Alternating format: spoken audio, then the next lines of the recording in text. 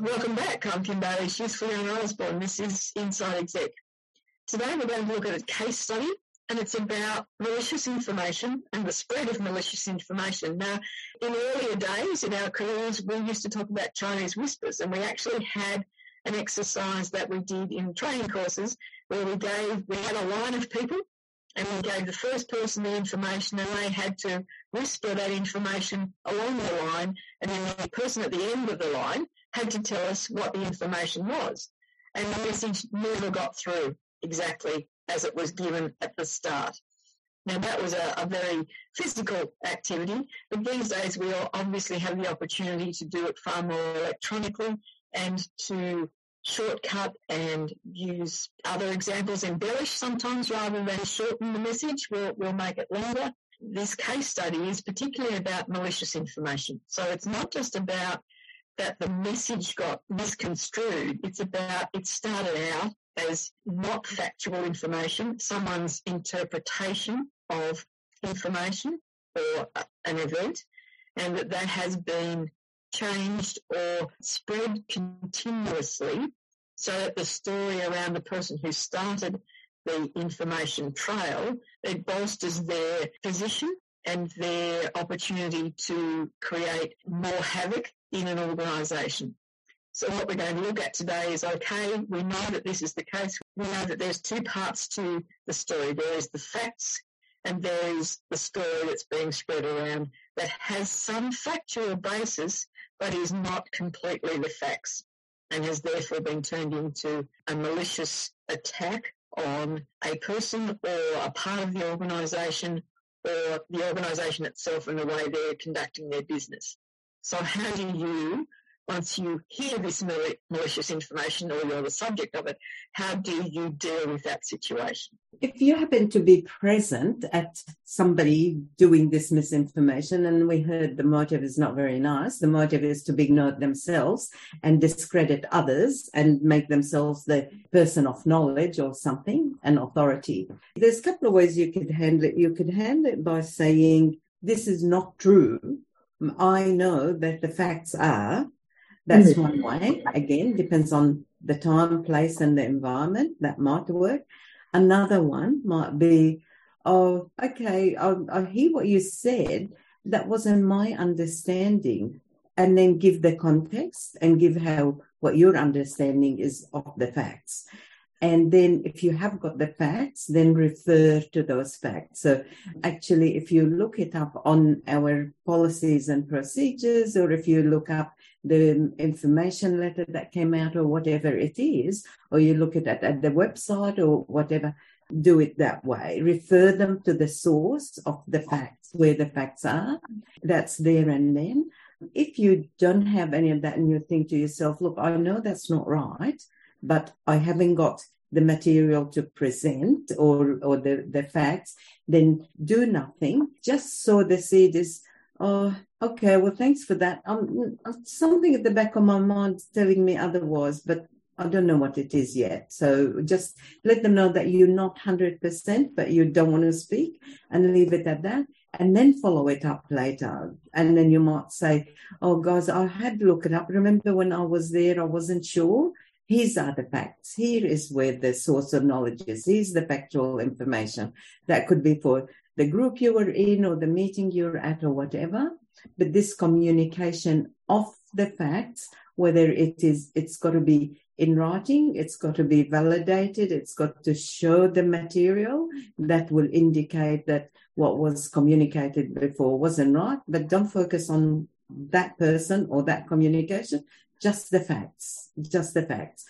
That will take you back to communications in general, which is Kim's favorite topic, and that is, in every case, try and be on the front foot in an organization where the facts are communicated and where to go if there is in doubt. So if two people are saying, oh, no, I don't think it was A. No, they never used to do it that way. Or no, we didn't talk about that. Go back to the source. Where is the source? Is it the minutes of a meeting? Is it an announcement? Is it whatever? Have something in the organization where people can go to that source and not rely on who said it and who people like or don't like. The dilemma, I guess, is that you in those situations, you have people who don't want to be wrong. They don't want to be wrong about the opinion or the path they've taken. So we can do all of that, and we can say, here's the facts, here's what actually happened, here's the history, whatever else it is. And the person that you're presenting it to was internally saying, well, I don't want to be wrong, I don't want to accept any of this, I don't want to hear any of this. And so they say, oh, well, that doesn't matter, or I still believe what I believe. You can't fight that. You can't make them change their mind. You're right, because deep down they don't want to. They know it's wrong, but they want to believe it. So I think over time that would have to be dispelled, because, okay, this time you might think that, and then next time and next time. So over time, by continuously presenting the facts, they realize that the source where we're hearing and supporting is malicious.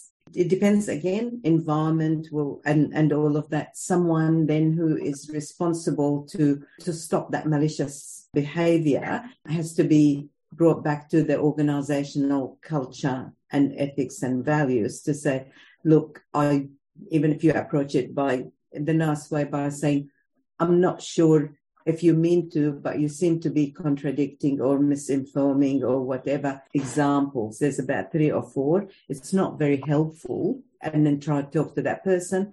Or the person in charge has to say something to the effect, this is not acceptable. It's not within our values and behavior, and causing disruption or damage or whatever it is.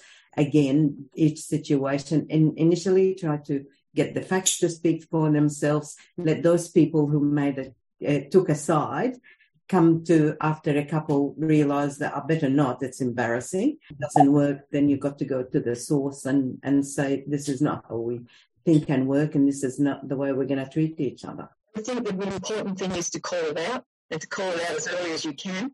Don't let it fester. Don't let it continue. Don't let them think that they can get away with it, however you perceive it. But it has to be called out. It has to be dealt with. It's not pleasant, yes. But consequences of letting it continue are less pleasant as well, because the situation will not get better of its own accord, and it will cause division in your organisation, regardless of what kind of an organisation it is.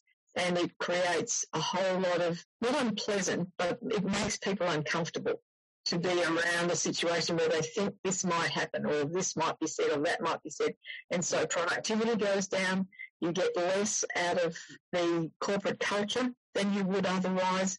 So it really is a situation where once it is identified, you need to address it immediately. I agree, because it takes you away from the task at hand. You're too busy getting emotional and actions around that instead of what you're there for and what you're trying to achieve. Yeah.